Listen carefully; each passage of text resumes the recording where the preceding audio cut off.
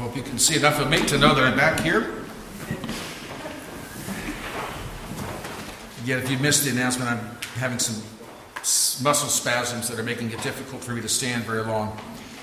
But we've come to open our hearts and minds to God's Word. We're continuing in the Gospel of John, and we're in chapter 11, specifically verses 28 through 44.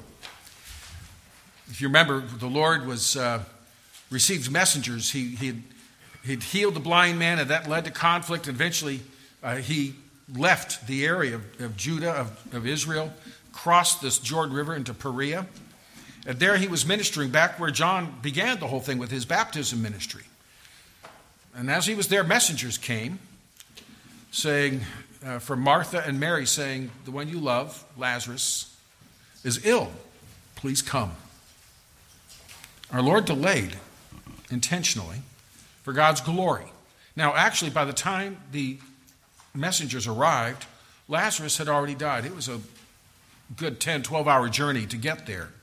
But our Lord delayed, and he came, and we saw his, finally, when he returned, we saw his encounter with Martha as she met him. And I'll mention tonight in our discussion time that follows of this sermon, tonight I'll be showing some videos of Bethany. And one of the things that we'll see in there is a tomb that is said to be the very tomb in which Lazarus was buried.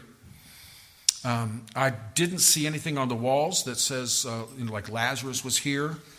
But we'll look at that tonight, and you'll get a feel for something of the area in which that was. But we're going to come back to it. We're going to look at the text and pick up where we left off after the encounter with Martha. We see starting in verse 38 or 28 through verse 44. I encourage you to follow along in your Bible as I read. When she had said these things, she went her way and secretly called Mary, her sister, saying, the teacher has come and is calling for you. As soon as she heard that, she rose quickly and came to him. Now Jesus had not yet come into the town, but was in the place where Martha met him. Then the Jews who were with her in the house and comforting her, when they saw that Mary rose up quickly and went out, followed her, saying, she is going to the tomb to weep there.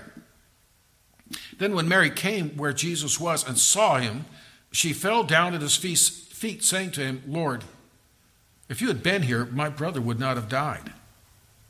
Therefore, when Jesus saw her weeping, and the Jews who came with her weeping, he groaned in the spirit and was troubled.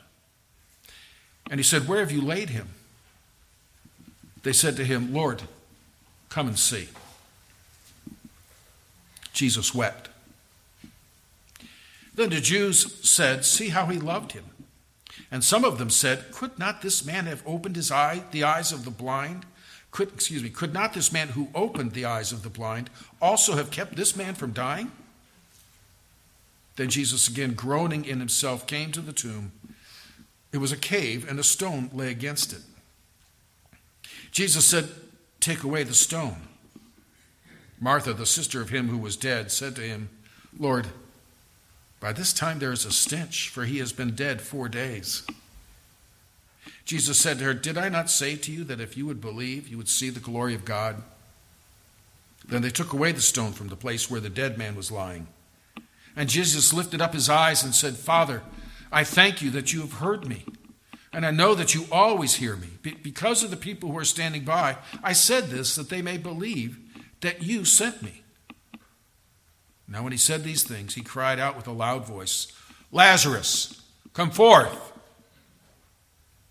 And he who died came out, bound hand and foot, and with grave clothes, and his face was wrapped with a cloth. And Jesus said to them, loose him and let him go. We see in this passage the arrival of Jesus has already happened. And Jesus met with Martha and talked with her. And then Martha, sent by the Lord, some of those things are not spelled out directly in that time with Martha, but from what she says, Jesus said, no, go tell Mary and tell her to come here. Verse 28, when Martha, had said these things, she went her way and secretly called Mary, her sister, saying, the teacher has come and is calling for you. Now, the secretly is, again, just to remind you, in a time of death like this, it was common to stay there. The death would come, and burial, usually the very same day. Remember, they had none of the embalming practices, say, of the Egyptians or modern day. Burial would happen that same day. Perhaps the next day if needed, but it would happen right away. And then there would be a gathering of mourners that would typically, they would come and visit. The family would stay there in the home and mourn and grieve. And visitors would come and sit with them. And that would be their way of honoring them. And so we were told that the Jews had come from Jerusalem. Now, of course, everybody, the majority of people here, you're a Jew or Gentile. But when John uses that expression, the Jews, he's especially referring to the prominent and Jewish leaders there in Jerusalem. But Bethany is less than 2 miles away. And as I mentioned last time, the evidence points to the fact that Mary, Martha, Lazarus were of a family of some means. They, maybe not wealthy, but prominent. The tomb that Lazarus is in is the tomb of not a common laborer, but of someone with some money. The myrrh that she would later put on Jesus' feet was expensive. That was a year's wages. So they were a prominent family, and that's why maybe the Jewish leaders came. But it would have been something of a crowded scene. Perhaps you've experienced something like that, maybe on visiting a funeral home or something, and realize there's a crowd that is gathered. And so Jesus wanted to talk to Mary, not in that crowded environment, but said, go call her. So Martha quietly says to her, come and go.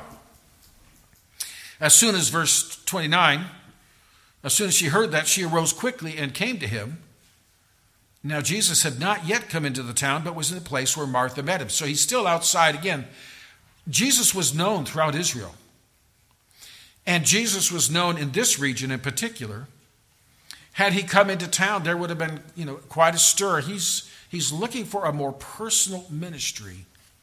If you think about in our day, we think of maybe celebrities.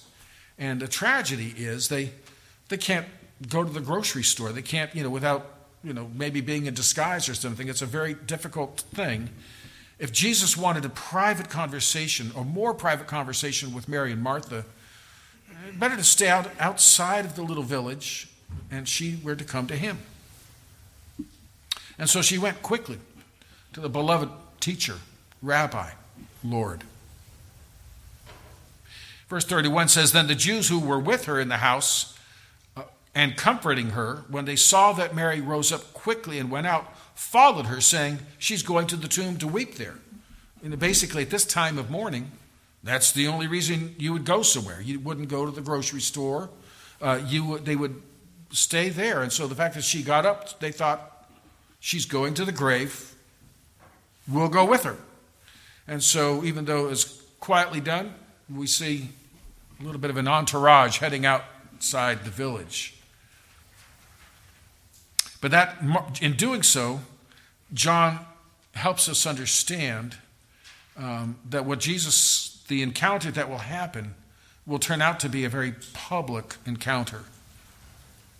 There'll be lots of witnesses, and among them, again, Bethany, a small village, but with many of the prominent leaders of Jerusalem there, will have front row seats to what is about to happen. Verse 32, then when Mary came where Jesus was and saw him, she fell down at his feet, saying to him, Lord, if you'd been here, my brother would not have died. Now Mary says the same thing that Martha did. Lord, if you'd been here, my brother would not have died. The fact that they use the very same words, I wonder how often they said that to each other. I can see them standing at the bedside as he has died. If Jesus had been here, this would not have happened. At the funeral and at the burial, if Jesus had been here, he would have lived. That's not a criticism of Jesus. I see it more as, what a shame. Some people might say, tough luck that Jesus wasn't here, because we've said, and as you go through the Gospels, where Jesus went, disease disappeared. He healed everybody in sight. And so they're saying, oh, if only Jesus had been here. And I wonder if they even blamed themselves. We waited too long to send the messengers. Because they knew, I mean, it's a 10, 12-hour journey. And apparently Lazarus died while they were in transit. And so they're thinking, I wonder if they were thinking of watching the time and thinking, oh, the messengers haven't even reached him yet, and already Lazarus is gone. Any way it is, they must have, and this may have come on very quickly, but they may have said, oh, if only Jesus had stayed in Jerusalem area, we could have reached him. If only we had realized that this was so serious and we'd sent for Jesus. But really what they're saying is, Lord, we know if you'd been here, it'd have been okay. That's really a way of saying, we still believe in you, Lord. We believe in your power. What a shame you weren't here. Now, those are the same words that Martha used. But notice there's a difference. We're told when Mary saw him, she fell down at his feet. That's an expression of love, and honor, and worship. One of the commentators I appreciate is James Montgomery Boyce. and he says this: every time we see Mary in the Gospels, she's at the feet of Jesus. In Luke, she's at his feet learning from him. Remember Martha and Mary? That's one of those famous, I don't want to say family squabbles, but one of those sibling issues where Martha comes to Jesus, and Martha apparently is the older and feels responsible for the hospitality and ordering of the house while Jesus is there, and she's busily working away, and Mary is just sitting at Jesus' feet listening. And so Martha makes the mistake that sometimes we make. She comes to Jesus and gives him some advice. Why don't you tell Mary to get up and help me? And Jesus says, Mary's really doing what's most important. But where do we find Mary first? Should we find her at the feet of Jesus? The teacher, remember, is what Martha called him. They'd heard rabbis all their lives, but when Jesus taught, the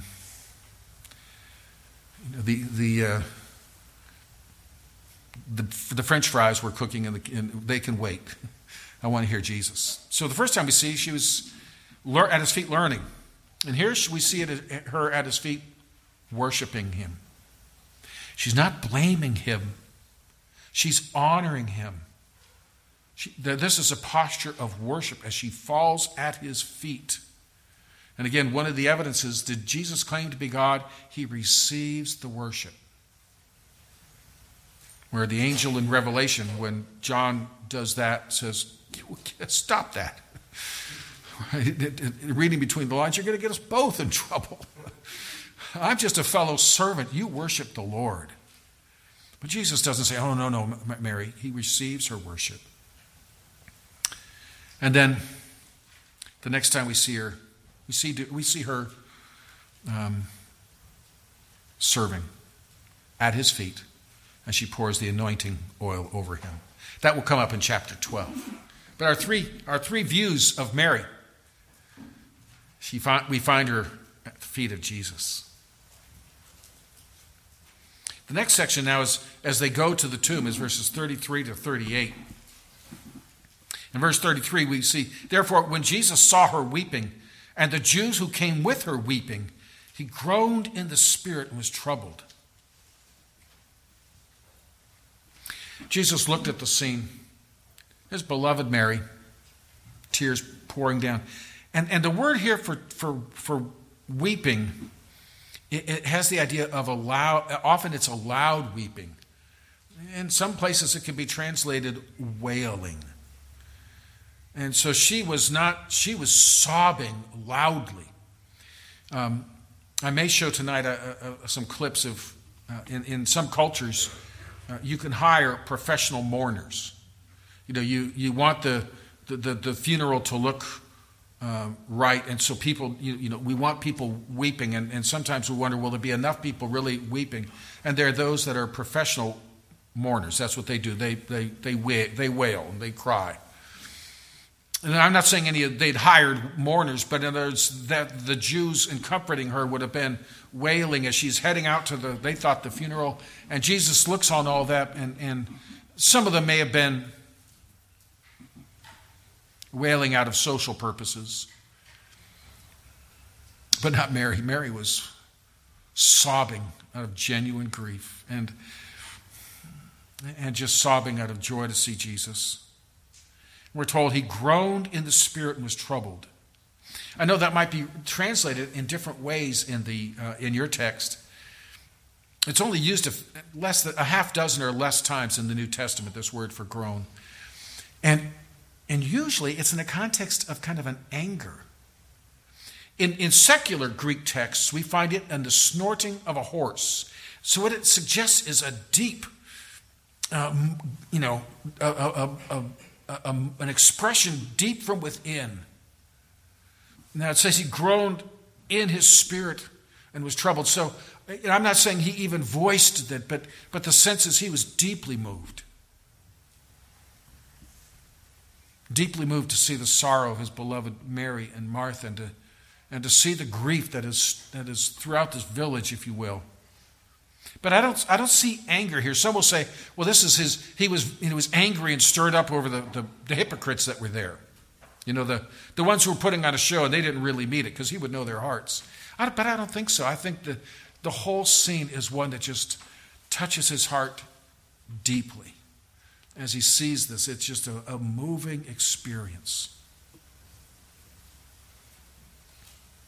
Deeply moved, and we're told, and stirred up. Now, some reminders. Who is Jesus? He is God in the flesh. He's truly and fully human, and so he has emotions and weaknesses and strengths. Weaknesses, I mean, in terms of not sinful weaknesses, but he can get tired. He can get weary. He can get thirsty and hungry. But in his divine side, he is perfect. And Jesus, of course, is sinless. In his divine side, he is infinite and eternal. He is the almighty creator God. And yet, passages like this remind us he has a deep affection for his children. He cares deeply for our sorrows and our tears.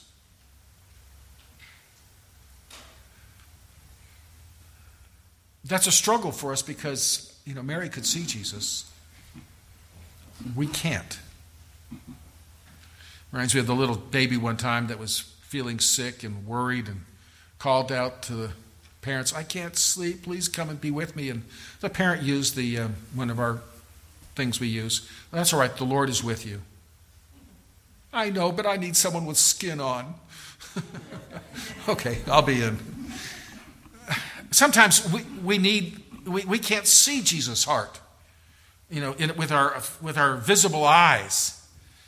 But the Lord gives us this passage to see his heart. And he cares for our tears. And I want to just read some portions of several scriptures that speak that throughout the scriptures. But Isaiah in chapter 38, 5-6, remember when Hezekiah was, he learned that he was going to die, and he wept and prayed before the Lord. And the prophet is told, go and tell Hezekiah, thus says the Lord, the God of David your father, I have heard your prayer. I've seen your tears. In Psalm 6:8, depart from me, all you workers of iniquity, for the Lord has heard the voice of my weeping. We may be surrounded by those who are antagonists and delight to see us suffering. That David experienced that, but the Lord sees, he hears. In Psalm 9, verse 12, we're told, he avenges blood, he remembers them. He does not forget the cry of the humble. Psalm 34:15, the eyes of the Lord are on the righteous, and his ears are open to their cry. You number my wanderings. Psalm 56:8, says, "Put my tears into your bottle. Are they not in your book?" Sometimes, as an expression of mourning in the ancient world, as they wept, they would actually capture the tears in a little bottle and then close it up, and that would always be a reminder of the time of mourning when that loved one was lost. And so the psalmist is saying, "Put my tears in your bottle. Write them in your book. Lord, take notice, Lord. Remember." And the point is, Jesus sees this mourning, and it moves him deeply. In our times of sorrow, in our times of fear, in our times of grief, the Lord knows our heart, and he cares deeply. And sometimes when we may feel that maybe no one understands and no one knows, he does. He knows. He cares.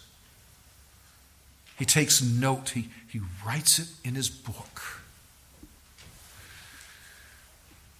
And in verses 34 and 35, Jesus said, so there's been this emotional experience. They've gathered. He's seen. He's been moved.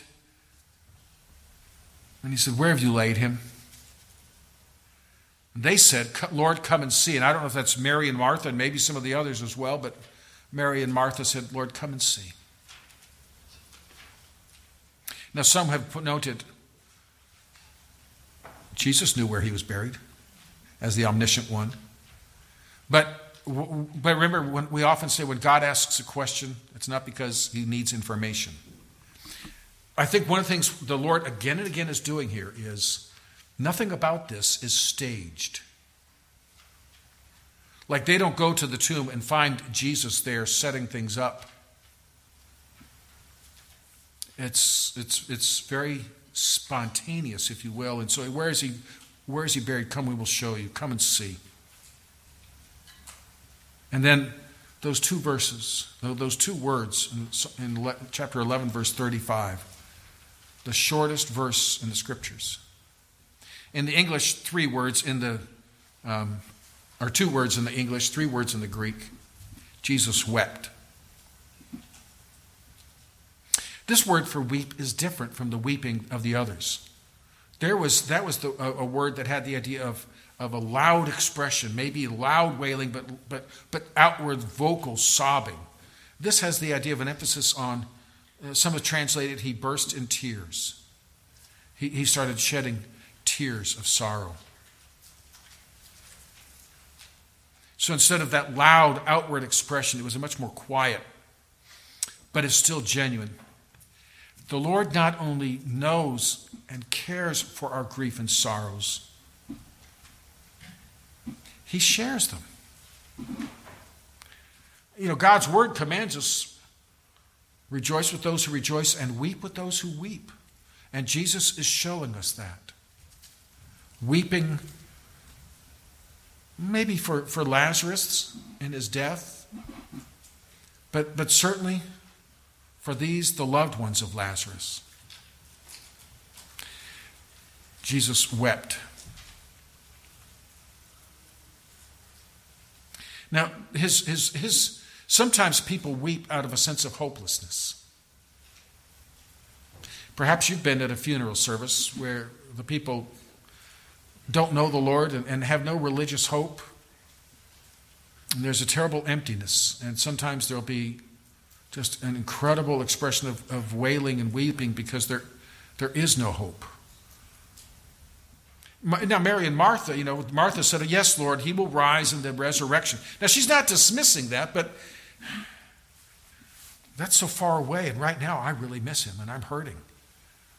But Jesus knows he's about to raise him up, and still he weeps with the sorrow. And so that's why I think it's not, well, it may be over Lazarus. Some have said, poor Lazarus, he has to come back to this. But we see the genuineness, that a grief that is not hopeless grief. We're only told that I could find, and I'll, maybe tonight you can come with a different answer for me. Get on your devices today, but I can only see two places where Jesus wept. Here, at the tomb of Lazarus, and the other time is Palm Sunday, the triumphal entry, it's often called. But remember, as Jesus is coming down the Mount of Olives, he stops and he looks out over the city of Jerusalem and he weeps. There it is, the loud weep. He weeps over unrepentant Jerusalem. How I would have gathered you to myself, but you would not. You would not. You refused my gathering. And so as he looks out over Jerusalem, he not only sees their hardened unbelief, in his mind's eye, he can see the Roman armies that will be surrounding and destroying Jerusalem in some 40 years from that time. And he wails over the cost of sin and rebellion and the suffering that will come. But the only two times he cries, both. When I say the only two times recorded. Now some might say, well, what about when he was a baby? Well, we know from the carol, right? No crying he makes. So he must not have cried. Well, of course, I think that's wrong, but the only recorded incidents are right as the cross is so close. But in his weeping, I think we can learn some important lessons. It's not sinful or weak or unbelieving to weep and mourn. Some feel like, some will apologize because they cry over the death of a loved one that they know is with the Lord. If Jesus can weep at the grave of believing Lazarus who's about to come back to life, then we can weep at the grave of a saint who is with the Lord and will be raised in the last day. Weeping is not a sign of weakness, it's a sign of humanity and of compassion. And so these two words to me speak of the Lord's compassion, speak of the Lord's heart, and that he understands. He welcomes the tears. If the Lord can weep at death, so can we. You've heard the story, I think I've even told it, of the little boy whose neighbor, older gentleman, his wife, the gentleman's wife had died. And one day the little boy went out shortly after he went out the door and came back later, and his mother said, "Where have you been?" "I went to see old Mr. Jones." And she's thinking, uh-oh, what were you doing? Don't you understand? He's grieving. "Oh, yes, I know." He was crying. So what did you do? "I sat in his lap and I helped him cry." And sometimes that's the most comforting thing we can do is just be there. And maybe we shed tears of grief as well. There's nothing wrong with that. So I say that importantly because this is a part of our human experience thanks to Adam and Eve, thanks to the fall. And so grief is not a wrong thing. It's a good thing. And so don't fear the tears. Well, in verse 38, then Jesus again groaning in himself. Our Lord is so moved by these things. He's a God of compassion. He came to the tomb, and it was a cave, and a stone laid against it. And again, the poor people would be buried into the earth, but the wealthier ones they would have a family tomb that was meant for generations of use. And you would be laid out, and after a while they would come in and they would gather the bones that were left and store them in a special kind of container.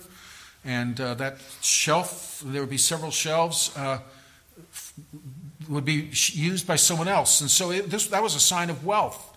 They were a prominent family, a wealthy family, and so it was dug into the hill and a rock sent against it. And now it could be, as Jesus' tomb, we often think of with the more vertical, with the tomb rolled up against it.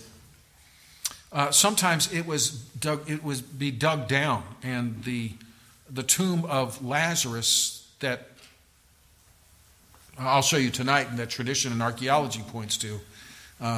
There's an opening that then goes downstairs into a cave-like place. But notice just the little details that tell us this is an eyewitness account of a real event. It was a cave, and a stone lay against it. In verses 36 and 37, then the Jews said, "See how he loved him." And some of them said, "Could not this man who opened the eyes of the blind also have kept this man from dying?" The Jews said is how it began, remember? So again, these were the leading Jews of Jerusalem. Maybe not all of them, but some among the leaders were there. And some noticed Jesus weeping and say, oh, he really cared for him. And the term they use for love here is a term of affection. He really did care for him. They're noticing. And others take that as a criticism. Could not this man who opened the eyes of the blind man also have kept this man from dying? A couple things just to notice in that. They see the proof of tears perhaps as weakness of Jesus. And they say, well, if he could heal the blind man, that was the last miracle we saw recorded in John. Remember the blind man, so that's the only one they talk about. There was right in their face in Jerusalem. They did their very best to disprove it. They brought in the man's parents. Is this your son? Yes. Was he born blind? Yes. Well, that didn't work. They were trying to think it was staged. Well, how did he come to be seen? They said, we don't know. Ask him. Because they were afraid. But no, that's the one miracle that was in their face and they couldn't refute. Well, wait a minute. If he could heal that blind man, why couldn't he have helped Lazarus? And I'll just notice one other thing. They say, some of them said of him, was he not able, the blind man, to open the eyes of the blind man? Couldn't he also have kept him from dying? But they don't refer to Jesus by name. They call him, and my English text says, this man, but literally it's this one. The Jews so despised Jesus, they would not utter his name. And you will find that among Jews throughout history, and even today, the more traditional Jews don't speak the name of Jesus because they view him as a blasphemer and his name not even to be spoken. So you see that, couldn't this one have kept him from dying? So right there in the crowd are differing reactions. And we'll see that the next time when we come back to this text. But here they see this Jesus, and some of them right there are furious that he's there and hateful and despising him. And seeing this as one of his failings. Oh, some friend couldn't even be there when he was sick. Well, in verse 39, Jesus then says, take away the stone. Martha, the sister of him who was dead, said to him, Lord, by this time there is a stench, for he has been dead 4 days. So now we're at the tomb, and Jesus commands them, open the tomb by moving off that door. Martha, ever practical Martha, once again has a suggestion for Jesus. She's not saying no, but she comes and reminds him, Lord, he's been dead 4 days. You don't want to open that grave. It's going to smell. She has no idea what Jesus has in mind. We've read the account. We know the account. It's have you ever seen children when they know something exciting is about to happen, they can barely control themselves? That's what we'd be like. Come on, here it comes. Come on. And we mouth it with them. Lazarus, come forth. But not Martha. She's thinking, what is Jesus doing? Is he, since he couldn't be here, did he want one last visit with Lazarus and maybe to honor him? But Jesus, you don't want to do that. It's too late for that. Verse 40, Jesus said to her, and did he put his hand on her shoulder? Does he want to say, Martha, Martha again? Did I not say to you that if you would believe, you would see the glory of God? Now, again, you could trace through the passage, and And you don't see him directly saying that. Is that the message that was given to the messengers? Remember back in verses 3 and 4 of chapter 11? The sisters sent to him saying, Lord, behold, he whom you love is sick.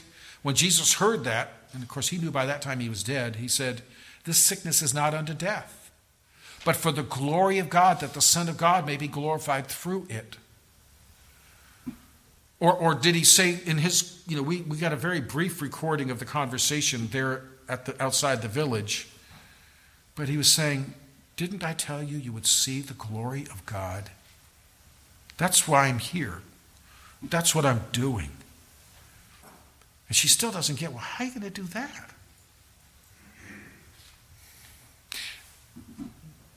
They may not have known, but I suspect they heard from the various visits and the reports that were made, Jesus on 2 other occasions, Jairus' daughter, and then the funeral. He actually interrupted a funeral, but that was just dead and all the way to the grave. Twice he's raised the dead, but not 4 days afterwards.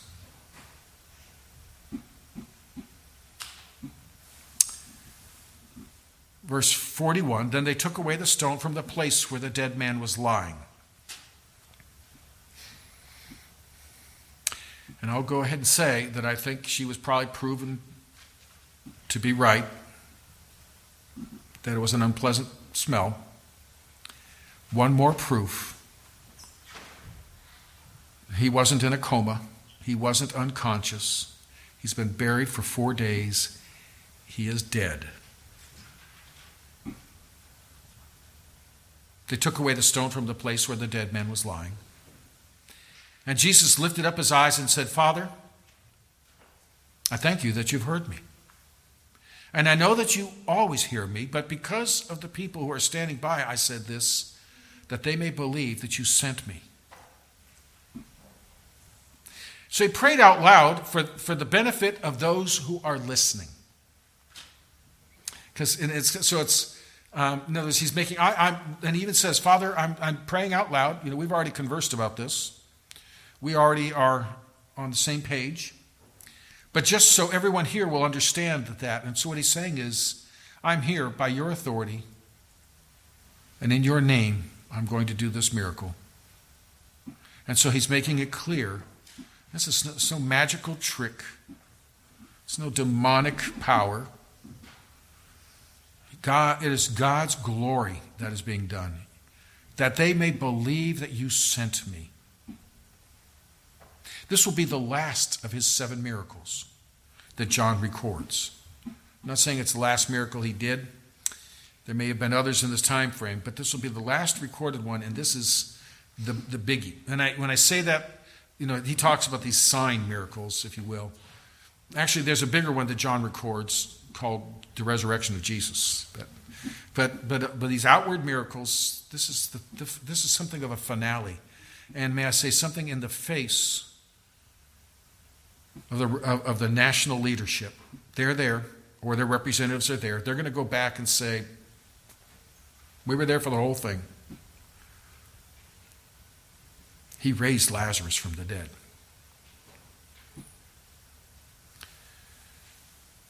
Now, when he said this thing in his prayer, he cried with a loud voice, Lazarus, come forth. And I think that shows his power. He wanted everyone to hear. I don't think Lazarus needed it to be loud enough to get into the tomb. But he cried out with a loud voice. Some have said, that had he not said Lazarus, but just come forth, every grave would have emptied and the cemetery would have been emptied. I've seen that attributed to an old country preacher, and I've seen it accredited to St. Augustine. Someone, not me, made that one up. But you probably heard it from others. And I think it shows the power of Christ. He could have emptied that. And the time is coming when at the voice of the Lord, every grave will open. Many have looked at this passage and said, this is a picture of salvation, isn't it? We were dead in our sin, and we were made alive in Christ. And think about that. Lazarus was dead. Did he hear the call of Jesus? In a sense, Jesus had to make him alive so that he could hear and respond. And that's true of salvation. The Lord has to make us able to respond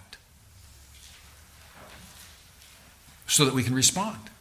He's the one that opens the heart, opens the ears, gives us the ability, makes us alive to hear.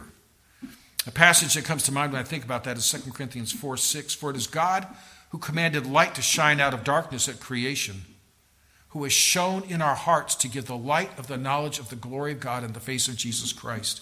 And so Paul there is saying, when we're born again, it's like the miracle of creation. When God just spoke light into darkness. Because before we know Christ, we are dead and we are in darkness. And he speaks and there's light. You know, it's not that we figure something out and come running to him. Salvation's of the Lord. He speaks and there's life. In theology, sometimes we call that the effectual call. There's a general call where everybody's invited, but this is the call that brings life. Verse 44, and he who died had come out. Again and again, as reading through these verses, how often it said, she's the sister of the dead man. Again and again, John wants us to know, he was dead, you know. He was dead. And now he said, and he who had died came out. John does not record for us how many fainted on the spot. But wouldn't you love, to paint the scene of that? But Lazarus was dead, and now he's walking out of the tomb. We're told, bound hand and foot with grave clothes, his face was wrapped with a cloth. Jesus said to them, loose him and let him go. Again, the grave clothes confirmed to us he was dead. He wasn't just lying in there. He was wrapped in the grave clothes. And you'll remember, we'll learn about when they buried Jesus. They would wrap him in the clothes. And as they wrapped, they would put in lots of spices to help some with the fragrance issues. As they unwrapped him, he must have shuffled his way out. As they unwrapped him, there was no question. This man had been dead and buried. Swindoll says this, the witnesses to the miracle had to help Lazarus out of the burial wrappings. John includes these details to clarify a crucial difference between Lazarus' experience and that of Jesus. Look at chapter 20, verses 5 to 7. What's the difference?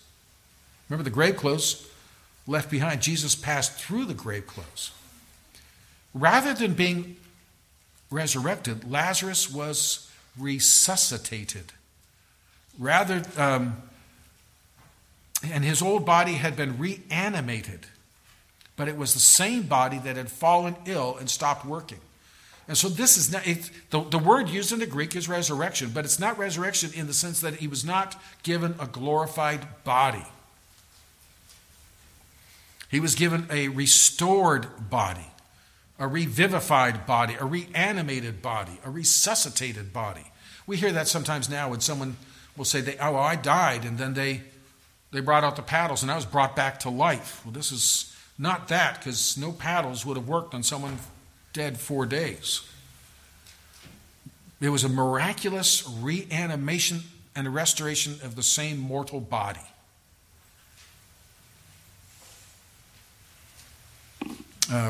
James Montgomery Boyce says, the raising of Lazarus from the dead is the climactic miracle of John's gospel by any standard measure.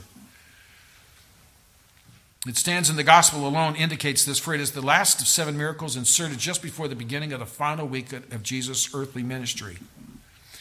This is the longest chapter or longest miracle narrative of any in the Gospel of John. John wants us to see and savor the details. And so the question is, what happened to Lazarus when he was dead? Well, if he's dead, by definition, his soul left his body. Absent from the body, present with the Lord. He was in glory. Some have suggested Jesus wept because poor Lazarus has to come back and do this again. Alexander White is a Scottish pastor of a previous generation.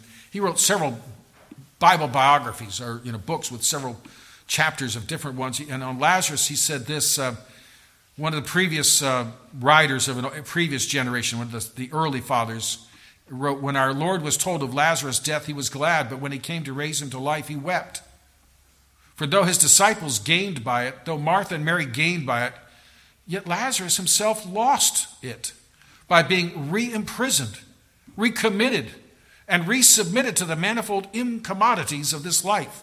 I've been so longing to use the word incommodities recently. And then Alexander White, after quoting that, then goes on his own. He says, "And thus it was that scarcely had Lazarus sat down in his father's house, he had not got his harp of gold well into his hand.